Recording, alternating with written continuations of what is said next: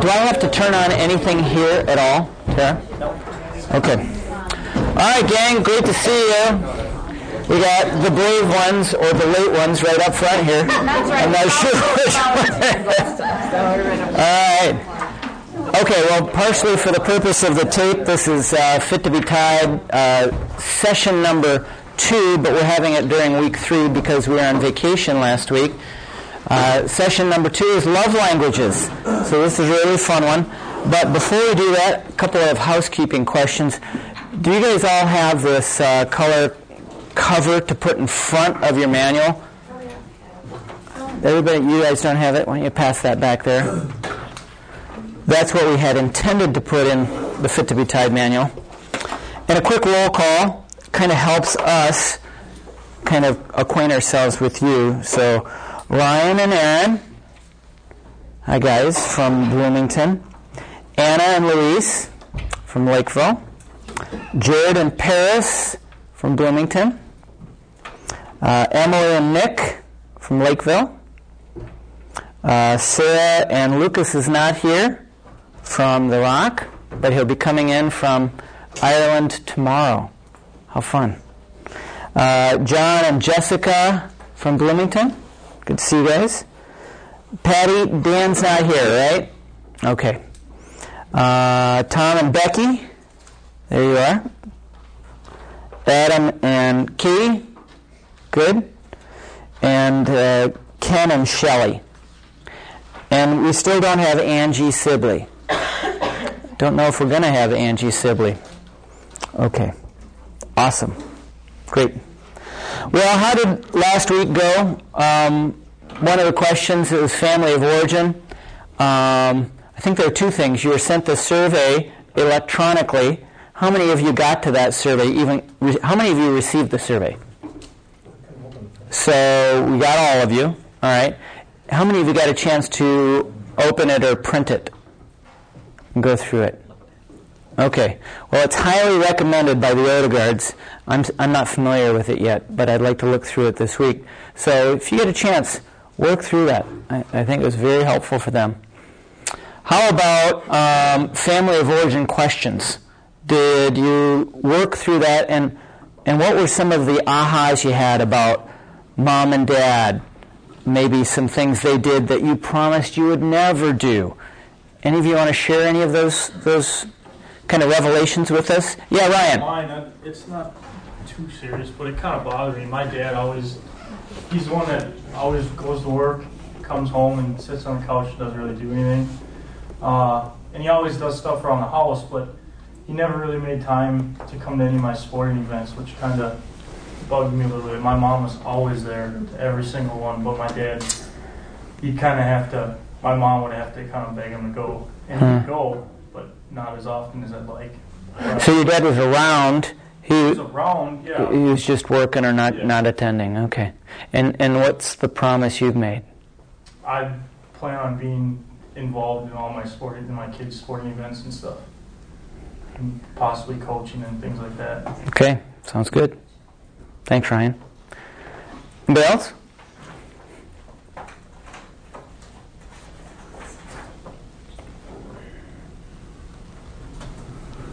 Maybe other things, because there are other questions on that expectations homework that you talked about and that were interesting or revealing. Becky?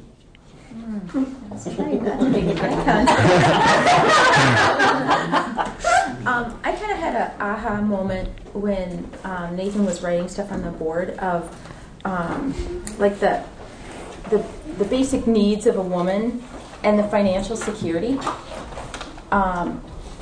It just kind of hit me because I was so young when my dad died, and my mom ended up, losing the family farm and stuff like that, and I had made one of those inner vows that I would never be bad with my finances. And I'm not. But, I'm probably to the extreme with it. So in terms of security. Right, exactly. So it was a good eye-opener for me. Excellent. Anybody else? We had different expectations of working when we have children. Tell us. I was brought up with a dual income, so was she, but I was brought up with a dual income. My mom had to work. And her mom wasn't at first, but then she went back to school. So I always thought that we'd have two incomes. But the more we talked about it, the more she gave me her ideas. It sounds better. I really don't want someone else raising my kids as well. But just the way the economy is and everything. My parents' marriage fell apart when my mom went back to school and decided to work full-time, and she started to get involved with other things outside the marriage. And so I think that that's kind of what makes me think that I'd like to be more of an at-home provider, more so than working. And I don't mind contributing, but I wouldn't want to have to do that and have kids and do all of that. I'd like to cut in other ways. Great conversations. Very, very healthy. Awesome. Thanks. Yeah, Tommy. We had dinner tonight, and I felt we had a good one about just parenting in general. How some parents become just like friends with their kids. We just talked about family situations and how important it is to remain the parent. You can be friendly, but not their best friends. Yeah, I think it's healthy to parent your kids. There's a time where you can become friends, but if you try and be your kids' friends early on, it's very difficult to discipline them, to teach delayed gratification, all sorts of other things. So that's a good conversation also. Very good. Great. Awesome. Okay. Well, why don't you guys drop into session number 2, Communication and Love Languages, and I'll share a few things about this. We're really excited about this unit. Love Languages was a great aha for us after we got married. So we were in our marriage, and this was not part of the original kind of Fit to be Tied program when we went through it. And we kind of went through it as a church. And it was just very helpful for us to go through it, to learn about each other. So hopefully this will be a great learning experience for you too, not only tonight, but over the course of the week when you go through some of the homework. Okay, often we hear that opposites attract, and that's the fill-in there, attract. And this is frequently true. Why? Why is that true? Patty. Sorry, I'll get to you in a second, Katie. I don't know, adventure. Adventure, okay. Something different from what you know. Okay. All right. Sorry, Katie. Well, that's okay. I finished what I was going to say. Just like to have differences so that you each can try new things and kind of get each other involved in different things, or just to have different things to talk about so not perfectly molded like each other. Okay. All right. Well, let me show you something. I'll start with this. Let's say there are you two meet, and let's see. There we go. Do that, and you really like each other. That's wonderful, and you feel like you have a lot of differences, but both of you are really into horses. You met riding horses, you have something in common where you met. And it turns out that you both are nature lovers. And it turns out that you both live in Minnesota. And it turns out that you're both Scandinavian or something like that. Now, you might have met each other, and there were differences that attracted you to each other. And they're very real and significant. We're going to talk about the importance of those differences. But there's only a perception of differences. I mean, there are real deep differences that attract you. But in reality, there's a lot you have in common. In fact, there's probably a lot more you have in common than you realize. You both speak English. I mean, if you come from different countries and different cultures, there's a lot more to work through in terms of language, cultural differences, in order to become one, to become husband and wife. So I just want you to realize that you have a lot more in common than you think. There's a big base of commonality that helps you to understand each other. Now, if you don't have that same kind of commonality, if you're brought in from completely different worlds, for example, you meet on online, and you meet far apart. You're in different states, different parts of the country, different ways of interacting. There's a little bit more you need to work through in order to get to know each other. There are a lot of givens in this kind of situation. There are a lot of commonalities. There's common language, common understandings. So I just want you to know that there's a lot of commonality that goes into most relationships. For example, if you meet each other in college, you're both sophomores in college or something like that, you have a lot of common experiences already by the time you meet each other.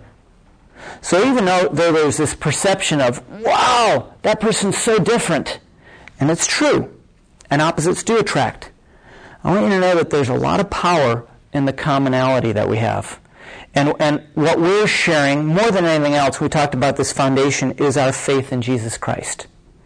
Because our faith in God's Word and in Jesus Christ helps align us, and in some ways helps keep us aligned over the course of years, 50 years, because, we tend to deviate in one direction or the other, and as we look to the Word, as we attend church together, as we spend time in growth groups, we have a chance to talk about things and continue to kind of go in the same direction, even though we are different.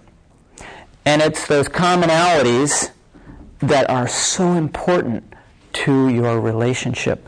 If you continue to be just flat out different, it will be hard to stay together. Differences complement, but it's differences within the context of a common faith, a lot of common desires, and that's why we're talking about expectations and so on, so that we understand each other. Okay, so with that in mind, I want you to know that there are differences that surface in the area of personality traits and love languages. I am, Jag, I am a people person, and I'm sanguine. Sue, and these are broad categories. Of course, I do get a few things done. I can do tasks. It's not as though I'm incapable. But Sue's a little bit more task-oriented. And she's more melancholy.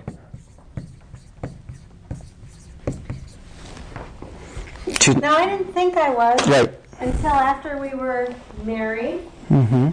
And we didn't get married until I was 30. And I was, I felt like I had to be this single professional woman and hold it all together.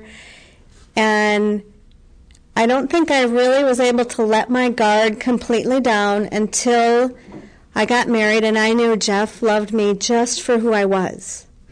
And then my true self kind of came out. I was raised in an alcoholic abusive family, so I think part of that, part of who I thought I was really a mask because I had to hold it together. And when I was in an environment and a relationship that was truly safe and God-honoring and God-centered, I was able to just be me and know that I could be loved for who I was. So I really thought I was what Jeff was until I married him. and then God used Jeff really to break down a lot of my walls and let me feel and be truly who he made me to be. Right. In Sue's case, she was a go-getter, very financially savvy, far more than I was, security-oriented, and the one that held the household together, paid the bills, made sure that everything happened. In her home growing up, she couldn't express her emotions because she would be poorly treated, mistreated in one way or another. So she had to kind of put up a face. Maybe some of you have experienced some of that too. So she grew up for almost 2 decades kind of having to be this tough, strong person. And then even into her 20s, she just kind of carried that through because there was nobody to take care of her. Now, I'm not saying that there weren't caring, loving people in her life, but she just kind of had to take care of herself. On the flip side, when we were in large groups, I really enjoyed a lot of fun, attention, doing kind of crazy things. Not Sue. She'd rather sit with one other person. If there was a group of 50 people, she'd love it if only one of those other people found her. And then she could just sit over coffee and talk, the two of them, while the other 48 of us are jumping up and down and having a good time. And so there's a big difference there. That kind of attracted me. And in some ways I think it's healthy. Because if both of you like to be the center of attention, then you can compete with each other. On the other hand, if one of you likes being active and a people person and the other one doesn't, well then church is over. It's 12:30, it's 12:45, it's 1 o'clock. There are only 15 people left in the whole church, and I'm one of them, and I'm talking to people, and she's looking at her watch thinking, we could have had lunch about a half hour ago. The dandelions need to be pulled. There's a lot of stuff we need to do at home. Could you step it up? So you can see how that people-person tendency of mine can be very irritating, especially as time goes by. So things that on the one hand are attractive, on the other hand can be irritating as life moves on. So we'll get into that. Okay. Prior to the very first marriage in Scripture, we read God saying in Genesis 2:18, "It's not good for the man to be alone. I will make a helper suitable for him." I love this passage because this is before the fall, before there's any sin. And God says, something's not good. Those of you who have never been married before, been single all your life, have had to learn how to be a complete person as a single, and I understand that. And God can use you, and God has ministry for you. But I think by and large, unless God's designed us to be single, it's not good to be alone. Sometimes we fill that aloneness with fellowship, with roommates, with good relationships. But the bottom line is it's not good to be alone, and what God said, the way that I'm going to solve this, isn't with a boatload of people. I'm going to get one person for him. And this one person is going to be a helper suitable for him. I believe that the greatest calamity in humanity, and this was passed on to me by another teacher, his name was Dr. David Ferguson at a conference I attended. The greatest calamity in humanity is aloneness. We're not wired by God to be alone. We're wired to be in community, and in particular, with the exception of those who can be single and serve God in an unabashed way as singles, God has designed us to be in relationship with a helper, a man with a woman. That's God's plan A. The word helper comes from the Hebrew word neged, and it means opposite or help meet. And I want to write this one down. It's a really interesting word. It's not help mate. Literally, neged means help meet. And there are books written about this. But the bottom line is somebody who fits in with you and meets your deficiencies. And we all have needs. We have strengths and we have weaknesses. This is somebody who is particularly wired, almost like a puzzle, to help meet you where you have needs. Guys, you in particular. God has found somebody to meet you. Now, I think there are lots of different people that can meet your needs. I don't believe that out of the 6 billion there's only one. Because God can bring all sorts of people to help you in your weaknesses. But whoever that person is that God chooses, that you choose, well, that's your choice for life. You need to love that person. I believe that this person is a counterpart or a mate. There's a completing that happens in marriage. So the areas where one lacks are filled by another, and the way that we love each other often reflects some of those differences. So remember, you're a puzzle piece. There are differences in the way that we love each other. In some ways we need it, but it's good to acknowledge what those differences are so that we can understand each other. So we're going to get to this part. It's called keeping the love tank full. John 13:35 says, "By this all men will know that you are my disciples if you love one another." Inside every person is an empty tank. And I'll make a picture of a tank. So, think of this as a storage tank, okay? Big old storage tank, 2,000-gallon storage tank. Like an underground storage tank at a gas station, okay? A little bit of gas down there, just a little bit of gas. It's almost empty. Every one of us has a tank that needs to be filled with love. And when we feel loved, when we experience that love, we grow up in a healthy way. But if we don't experience that love as we're growing up, we misbehave. We look for love. We try and find ways to fill that tank with love somehow. And sometimes we receive that love, maybe in not the best way, but it's better than we had before. Better to get a little bit in there than nothing at all. We crave having that tank filled. And we want it filled in a particular way, and I'll get to that. So I want to ask a couple questions here to you guys. When do you feel that your love tank is filled up? What small things does your significant other do that help fill that tank? You feel special. You feel cared for. You feel appreciated. You feel significant.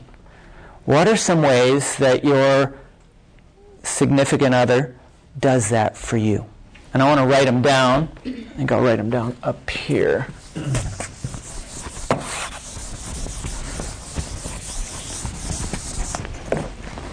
So what are some? Quality time. Okay, well I'm looking for small, specific things. Oh, okay. Go ahead and think of a specific quality time thing. Well, we talked about it before, like turning off the TV and talking. Okay, TV off and talk. That's terrific. Yes, Patty. Patient, when he's patient. When I don't understand something, and he'll just take the time to be gentle and patient and explain it. Patient with me. Thanks. That's a good one. Yeah, Lewis. When she grabs my arm. Grabs me.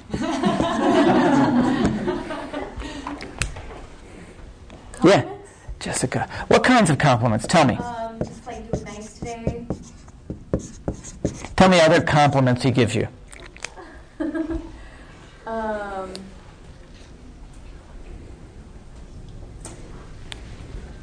Other compliments. He goes to say a nice smile, or do you color your hair? Noticing. Let's just say notices. Okay, awesome. What other small things? Little notes or things like that express some little sentiment or a joke. Notes, like what kinds of notes? Oh, he's really great at cards. Just leaving a post-it note around and I find later. Or I have to change my screensaver to say something different. So it's surprising when they go by things like that. Okay. When he offers words of encouragement. What kinds? Like, if we're working out and I'm just having I'm like, oh, I just can't get through this. Like, go, you can do it. Really great. Okay, so affirming, like, affirming positive words, just when you're working out or something like that, to finish strong. Yeah, John. When she calls me at work, just tell me little things that could wait to be told, but she just wants to tell someone. So she calls me. Just calls. Oops. Terrific. Anything else? Yes, Aaron. Hugs after a hard day at work, or just pleasant? Hugs. By the way, thank you for bringing that up. The odor guards remembered to get these hugs for the winner of the Newlywed Game, and I think Paris and Jared were the winners, weren't you? Can I throw it? Good catch. That way, guys. So they've got lots of hugs, and you can save them for later, or you can pass them around. I'm teasing. Any other ways that you feel encouraged or significant? That your significant other does something for you? Yeah, Liz. Laughs at my jokes. Okay. Laughs I know they're not that funny. at jokes. All right, that's terrific. Does things that I can't necessarily do for myself, like working on my car. Helps with car, and I'll say plus. That's really good. That's awesome.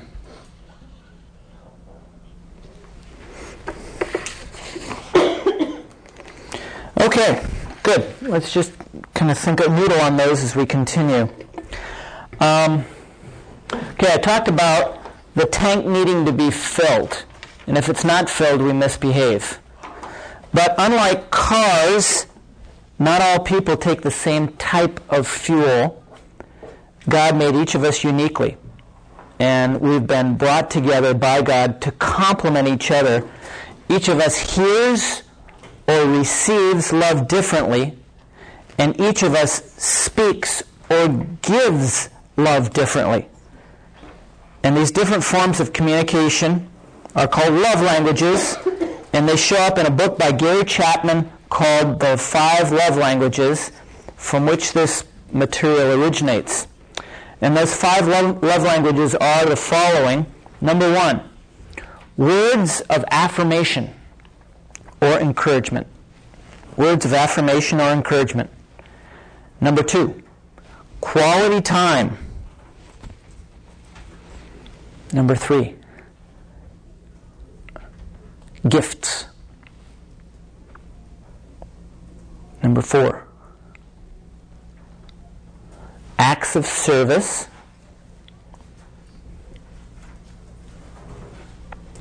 Number 5, anyone want to guess at this one? Physical touch. Right on, Liz. Physical touch. Okay, we're going to start out with words of affirmation. Proverbs 18:21 says, "The tongue has the power of life and death, and those who love it," the power of the tongue, "will eat its fruit." A cheerful look brings joy to the heart, and good news gives health to the bones. We've used the Living Version in our house a lot.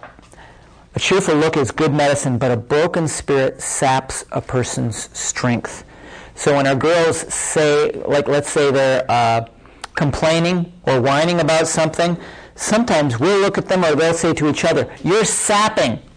You're sapping," because they're saying things that are sapping our strength, sapping our energy. Their attitude is doing that. So it's been a helpful verse for us. An anxious heart weighs a man down, but a kind word cheers him up. Words of encouragement, compliments, and requests. And that's a big one, the word requests. Words of encouragement, compliments and requests, not demands, all affirm the self-worth of your significant other.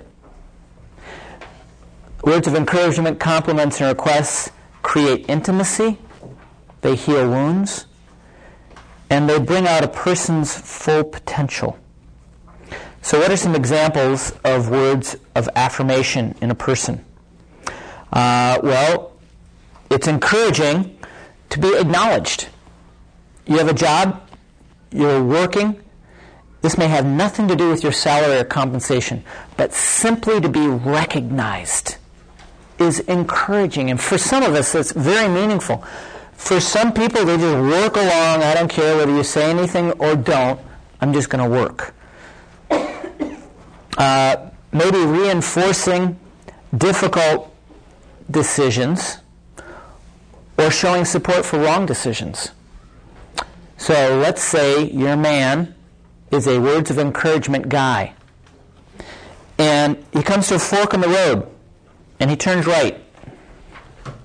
He's doing the best he can, and it's the wrong direction. And instead of getting there in 10 minutes, it takes a half hour. And you ladies, instead of saying, "Good job, doorknob," you look at him and say, "Hey, you did the best you could, and it's amazing you were able to find a way in spite of the fact that we took a wrong turn there. I love being with you, whether it's 20 minutes or 40 minutes." Or just showing some degree of support. That's very encouraging. Speaking kindly or gently or tenderly can be very affirming. Just your tone, how you share it. And this is where the request comes in, not a demand. Making a humble request, because that demonstrates submission and respect. Making a demand demonstrates authority or a demanding spirit. It's just not as appealing. It's not as warm. When you make a request, you're basically leaving the response up to them. And it's very encouraging and very affirming. That's why it's so important to say, instead of, "Make me some coffee," you're kind of making a demand, to, "Honey, would you please make me some coffee?" And they can respond and say, "Sure, I'd love to do that." Or, "No, I can't, I got something else going on." They have the chance to respond in any way. Those are affirming words. Okay, quality time, number 2. I think this happens to be a particularly high one for women. And I think it's just partly a gender difference. Now, I'm not saying that the guys don't have this, but I think it tends to be a little bit higher with women. Spending quality time together through sharing, listening, and participating in joint meaningful activities communicates that we truly care and enjoy each other. And a central aspect to quality time is what we'll call level 5, togetherness. This is where there's some self-revelation going on, where something from within you is coming out. It's not just proximity, but it's focused attention and it's openness. Some examples of quality time might be face-to-face coffee together, not doing anything else, not accomplishing anything except looking at each other and talking. Now, a lot of you might have experienced, and soon I did, the power of prayer. Certainly, it's a cord of 3 strands. The Holy Spirit's involved in your prayer time. But I want to tell you something else that's happening when you pray. You're opening your life. You're exposing yourself to God in a very vulnerable way. And oftentimes there's level 5 communication going on with God. God, this is what's happening with me. This is where I'm at. Help me. Help us. You're exposing yourself to God. You're praising Him. You're worshiping Him. You're giving Him your whole being. But if you're both doing that together, guess what? There's deep quality time happening. So if you're praying together, and if you're praying together 5 minutes, 10 minutes, 15 minutes, then you're spending quality time together, and that can be very bonding, especially if quality time is one of your number one love languages. What are some of the ingredients of a quality time person? Well, number one would be active listening. And that means you're hearing what this person is saying and you're responding appropriately. You're not saying, uh-huh, uh-huh. You're actually listening and you're engaged in the conversation. And then number two, emotive speaking. That means allowing your emotions to be a part of the conversation. Okay, if that's how you operate and what you appreciate, then you may be a quality time person. Okay, doing things together that you love can also be quality time. Not just the activities, but when you're reminiscing, or if you're planning for the future. These kinds of conversations together, again, express something deep within you. Reminiscing has a lot to do with memories, things that are important to you, and you're sharing them. So you're sharing kind of your life and your experiences and your emotions. Okay, and even brief, non-task-oriented conversations can be very helpful. Kind of check-ins. I don't know who it was that mentioned making phone calls. John, did you mention? Just having her call basically means I thought of you, and she's sharing something. It might not even be very significant. Nothing's getting accomplished, but it's expressing a degree of care and tenderness, and it's a beautiful touch. Okay, number 3, gifts. Giving and receiving. This is probably the most misunderstood of the love languages. Gifts are a visual symbol of love, whether they're items that you purchase or make. Gifts demonstrate that you care, most often that you thought about them when you were apart, and they represent the value of your relationship. Someone who's not a gifts person must change their attitude about money. So if you're frugal, and if you're a saver, and the person that you're next to, your significant other, is a gifts person, you're going to have a hard time. Because you're going to feel like, I don't want to waste my money on flowers that last 3 days. On all sorts of things like that really don't have a ton of value, lasting value. I'd rather spend those $25 or invest those and watch them grow to $50 in 10 years. Okay? So you're thinking in a very realistic, shrewd way, but if this person you're with is a gifts person, in some ways you're saying, I don't love you. That can be very difficult. Someone who's a saver is going to have a tough time. In this case, money that's being spent on stuff is actually being invested in a relationship, and when you buy that stuff, you're filling the love tank. That's why it's so important to recognize what the love language is. And I was wondering, Sue, if you wanted to jump in on this one. Yeah, sure, go ahead. We all have love languages, but can I just hold it? But everybody has a love language. Our kids have love languages, and you can see them as they get older. Our oldest daughter's love language is, her number one love language is gifts. It happens to be the last on both of our lists. It's really a good thing. Well, it's a good thing, but it's for us. But we need to love our daughters how God created them. So just yesterday, for example, our oldest daughter loves hot chocolate and coffee mixed together in the morning.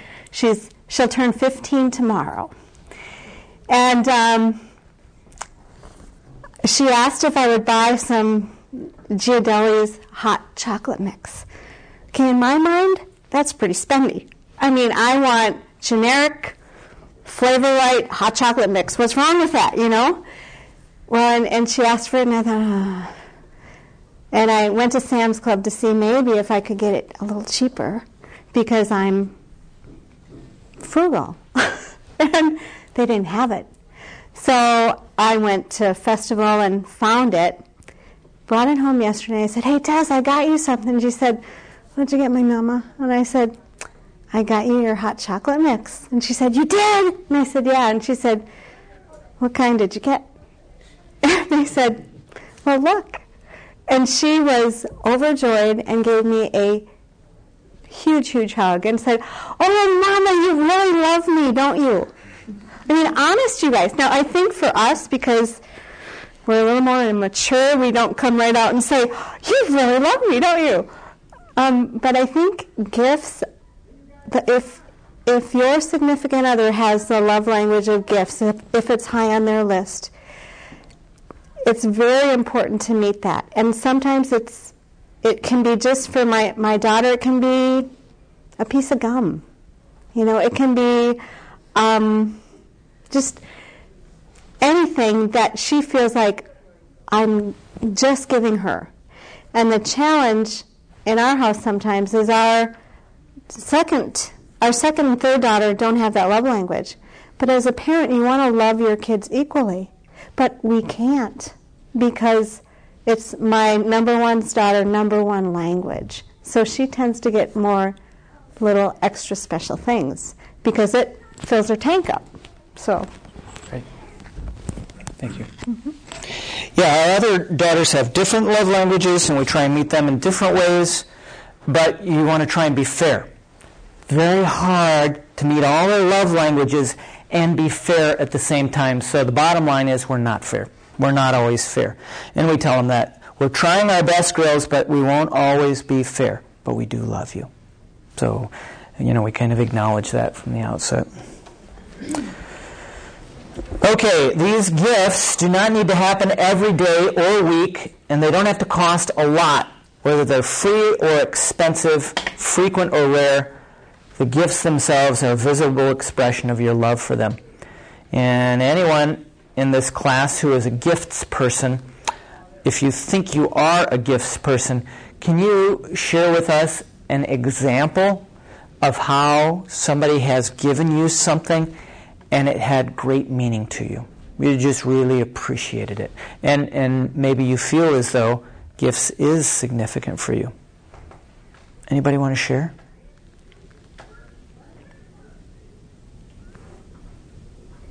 Nobody has it?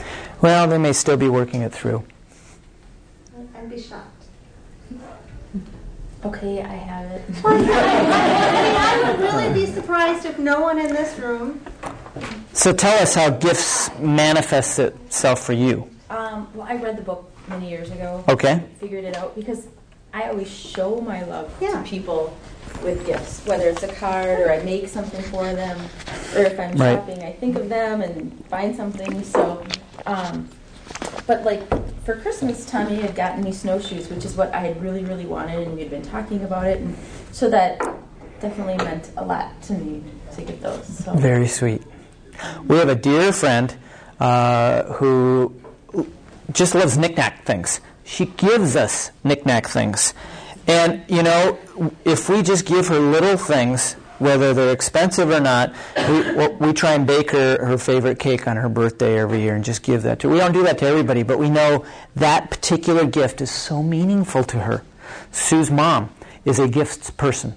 So we try our best to receive the gifts she gives us, which mostly, not always, but sometimes are junk.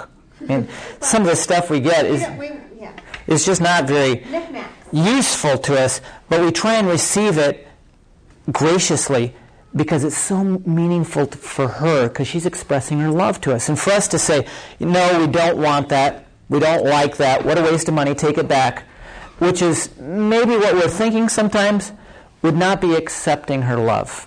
It would be very hard. And then we try and reciprocate in ways that are meaningful to her. But I think gifts is a difficult one to understand and to continue to build into. So. And likewise, our oldest daughter is the most generous of our very much so. Go out and she'll just come home and have bought her sisters each something. Yeah. So she definitely receives and gives love. Yeah, we had a car problem. We had to put in a new engine in our car years ago. And our girls don't have much money. But because of number one, and I want to say they were 8, 9, and 10, 7, 8, and 9 at the time. My oldest helped rally the others, and they gave us $500 of their money. And we were it cost $2,000 to put the motor in. We were flabbergasted. They didn't have a whole lot more than that, but it was so meaningful for all of our girls, but our oldest in particular, to give that to us. For us to say no would have been to say, we don't want your love. And actually, I did say no. Yeah. I mean, to Jeff, I said, we can't take this. And the girls weren't around. And he said, absolutely, we need to take it. Because they were showing us love by doing this. We need to take it. It was very hard, though. So keep that in mind. Okay, acts of service. This one tends to be a little bit higher for men. Okay, men tend to speak this one a little more easily. You, my brothers, were called to be free, but do not use your freedom to indulge the sinful nature. Rather, serve one another in love. So, acts of service, very biblical, appropriate thing. We should all do it in various degrees, but for some of us, it's more natural. Criticism of your partner's failure to do things for you, and some of you have heard this, it's the honey-do list, may be an indication that you're an acts of service person. So, you have this list of stuff. You like getting stuff done. You're a list person, and you feel great getting stuff done. Well, you've got a list for your significant other also. And if they're doing it, you say, great, good job. You're feeling loved. But if they're not doing it, you say, hey, what'd you do all day? Look at this list. Did you get any of it done? You have this natural inclination to want to get stuff done. And if it doesn't get done, well, you can feel unfairly treated, or you can feel like your love tank is empty. Acts of service should never be coerced or demanded. In many ways, they lose their value at that point. So if you have a honey-do list and you're demanding and it gets checked off, it's hard to feel as though you're loved because you're demanding it. But if you've got that list and it's happening voluntarily, that's very meaningful to you. So these acts should be freely given and received, and generally done kind of according to the way that you want them done. Because everybody has a particular way they like things done, and if your significant other does them that way, it's very meaningful to you. If they don't do it that way, it's almost like they didn't do it to begin with. It's almost like it doesn't count.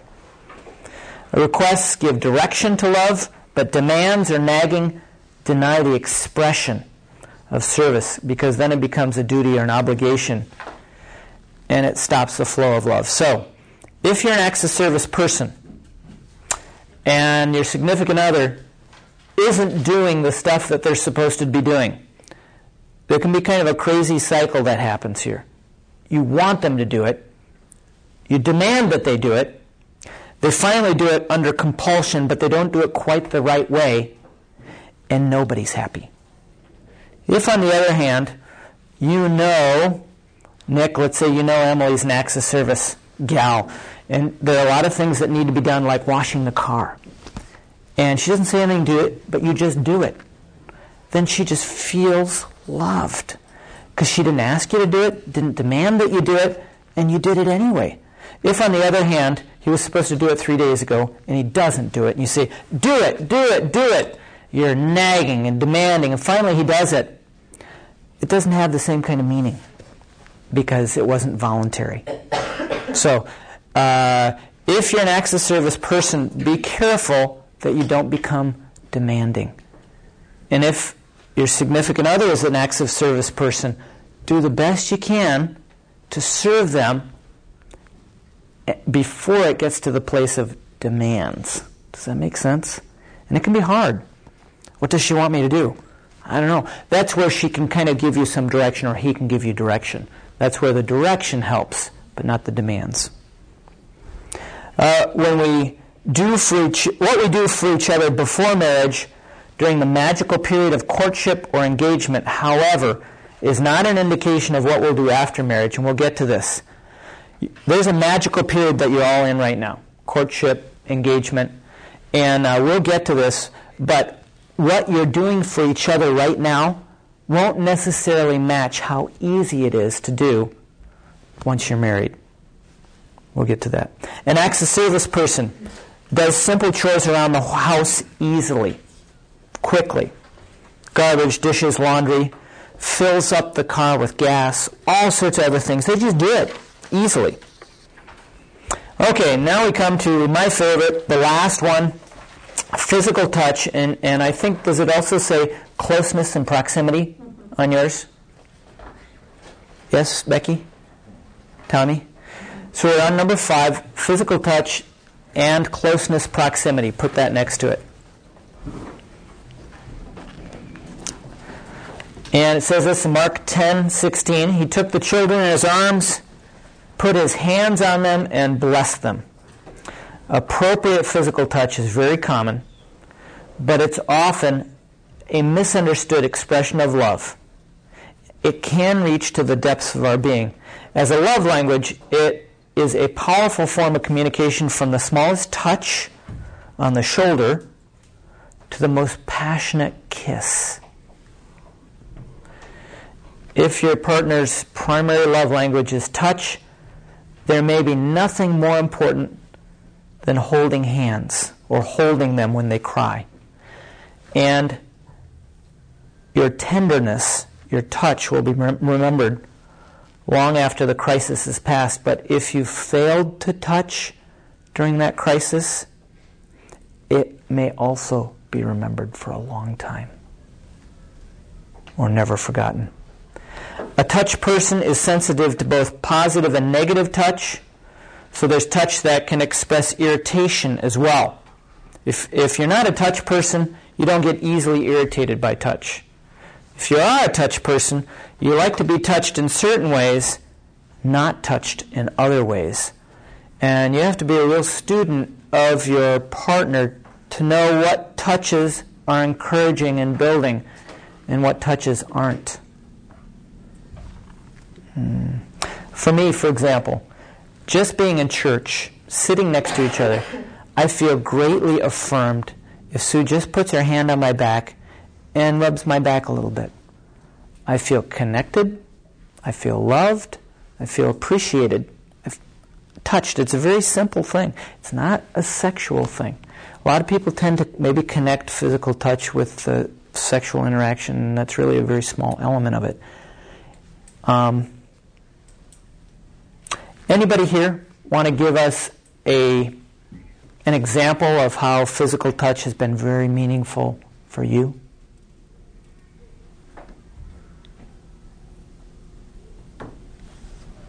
Anna? Great.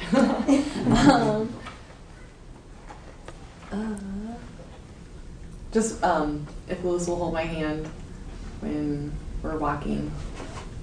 That's the deal. Even though it's like harder for him to walk without like swinging his arm. Pretty well, so that's nice. Yeah, I think holding hands very significant if physical touch is high on your list. It's just a way of showing tender care, very appropriate tender care. Other physical touch examples you guys can share with us? For me, sometimes if I have a sore shoulder or something from working on a project, she'll just come up behind and just give me a quick neck massage or shoulder massage to work out the kinks. It's just nice to have someone who can do that for you. It's a great example. Great. Okay, well, filling the love tank for Jeff. Let's see, I want to get a different color. Excuse me. My love languages are touch and encouragement, words of encouragement or affirmation. Sue's are acts of service and quality time. Quality time.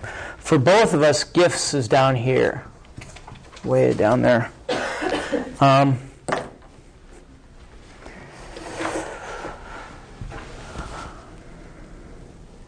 It's been very helpful for us to recognize what our love languages are so that we intentionally speak them. Gives us a sense of security and self-worth and significance. And I want to tell you why it's important. Because right now, in your season of courtship, you tend to speak all 5 love languages fairly easily. Part of that is because you're putting so much energy into this. You may have jobs, you may have other commitments, but right now, pretty much, your whole focus is on each other. So you can serve each other, you can give each other Post-it notes, you can rub each other's backs, you can have coffee together and look at each other face to face. You can even give each other gifts. It's fairly easy because you're consumed by this person, and that's a wonderful thing. But does that last? You'd like to think it does. But the reality is life comes in and shakes you up. You go through all sorts of different seasons of life. You ladies, you get pregnant. You have a baby. Do you think the baby takes attention and time? Absolutely. There are all sorts of things that, maybe health issues, there are all sorts of things that come up in your life that cause you to not have as much time to focus on this person. So what happens? We tend to default to our love languages. We tend to only speak what we easily receive. So for Sue, if she's really tired, she doesn't have time to put her hand on me and rub my back because she wants to get some stuff done. Or I want to go to sleep. Or she wants to go to sleep. Yeah, absolutely. And it's legitimate because there's a lot going on. Kids take effort. Life takes effort. So she does all sorts of service things around the house with the kids. And then she might stop for a minute with coffee at the table. And she's looking at me and saying, all right, I've got 5 minutes to talk with you. Things are going on with our kids. We need to sit down. So I'll come up behind her and I'll touch her. I'll rub her back. I'll give her a kiss. Love you. And I'll say an encouraging word or something like that. And then I'll go. I'm thinking, unload the dishwasher. And I'm playing. I'm rolling around with that's kids. That's how I want to be loved. Right. You know, my plate's full. If you want to love me, unload the dishwasher. And he's saying, no. I want you to love me. I want you to kiss me. Or I'll play with the kids. Kids always need attention, so I'll roll around on the floor with the kids, pick them up, have fun. It's really easy. I mean, it takes energy, but boy, for me to touch them and love them, it's just natural. But to stop and do the dishes, well, who cares about the dishes? Leave the dishes. Let's play. So life has this way of getting so busy, seasons of life catch you, that you tend to speak only your love languages. What happens if I do this over the course of 5 years, 10 years, and Sue does this over the course of 5 years? What happens to us? Not supporting each other. Not supporting each other. Adam? You grow apart. Now, how many of you have heard couples say, we fell out of love? Anybody ever hear that? Do you want to fall out of love? How can you not fall out of love? What's one way? Nick? By putting that other person first. We've been through this a little bit, and I totally do what you just did. I'm acts of service, and I think she wants acts of service. So I'm not putting her above me. I'm putting me above me. And that's something that I need to work on. Well, it's normal. It's normal to speak what's important to us, our love languages. And we're going to do it. But if you can just stop sometimes and say, all right, I'm going to vacuum. I'm going to spend 15 minutes vacuuming because I know it's meaningful to her. Now, I'm not buttering her up for something. I'm doing it because she needs to feel loved and I need to love her. It does butter me up. But it does. It fills my tank. Right. And so it makes me want to love him.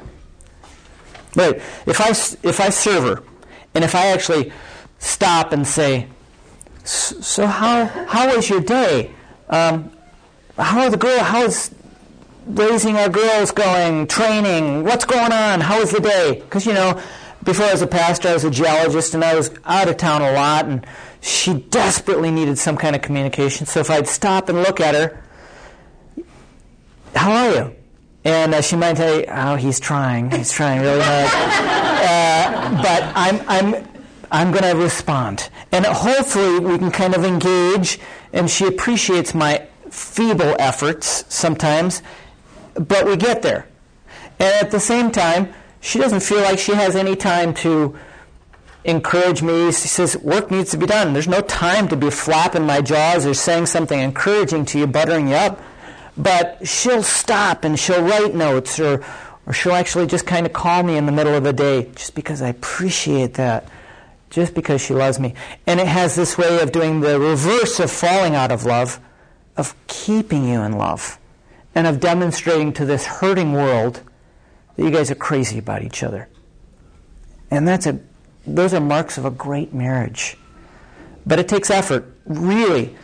I don't know if you can imagine it right now, but when life catches up with you, job, there's stresses, there are these storms of life that come into your world, it's really hard to stop and say, I'm going to get out of my mode and I'm going to love this person. But you have to do that. And that's why this particular unit can be so helpful.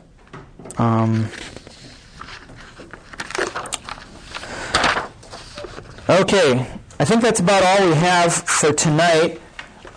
We've got some great homework for you. You'll notice the homework 3.1 says, take this test. Pink is for ladies. Blue is for men. This is actually written for husbands and wives. We changed a couple of the questions so they would be appropriate for non-married courting men and women. But take the test. It'll take about 15 or 20 minutes for each of you. Feel free, after you take the test, if it expresses something to you that you didn't know before, or maybe there was just a little bit of a twist, you say, I wonder if that's true or not. Ask your parents. Your parents probably know you pretty well. So you could lay out these 5 different love languages, and they might be able to peg you in 2 minutes. Or ask some of your friends.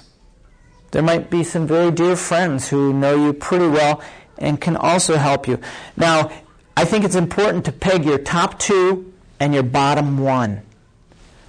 Because if your bottom 1 happens to be your significant other's top, realize you got a lot of work ahead of you. Not a bad thing, but you're going to have to be very intentional about giving this person love, because it's going to be easy for it to fall off your plate.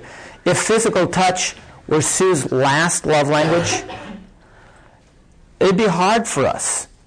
She'd really have to work hard to give me a sense of love, and it would take effort, right? And I'll just add, I thought physical touch was really high on my list when we were courting, and it turns out to be not my top 2. So, but it is Jeff's number 1 love language. So, and I am not a outwardly very physically affectionate person, so I have to really make effort. I love to kiss him, but to kiss him in public so other people can see, it's kind of, I had to work through that. But it means so much to Jeff if I do that. And the other thing I want to say is seasons of life are so huge and real. We had 3 kids under 3. And when his love language is physical touch, number 1, and I have 3 babies, and I nursed all of our girls, and you have them around your leg, you have them spitting up on you, they're crying, they want to be held, and then Jeff comes home And I'm like, the last thing I really want to do is have anybody touch me. And the first thing Jeff needs is for me to touch him and love him and be close to him. And what do I want? I want a little downtime. I want time to myself. I want to get away. And not that I shouldn't have that, because I need that too. But I need to be very cognizant to meet his needs. And that means, sometimes planning my day a little bit so I can take a nap. So at night I have a little bit more energy so I can meet some of those love needs in Phil's tank. So I know you guys are you really are in this magical period where you're speaking all these love languages pretty easily. And if God brings you to a point of marriage, and we've been married 18 years and almost 18 years, and I still have to think, I'm not really filling his tank. I mean, we went away to Florida, and I got to fill his tank a little bit, I think, because we had time. And sometimes you just have to do that. You have to say, you know what? We need a weekend away. And he would love it if once every 3 months we got away. And I'm like, it's a weekend. There's so much to do. And so I need to say, you know what? Let's do it. Let's go. So I know right now you think it might not be work, but it's work, but it's fun work. So.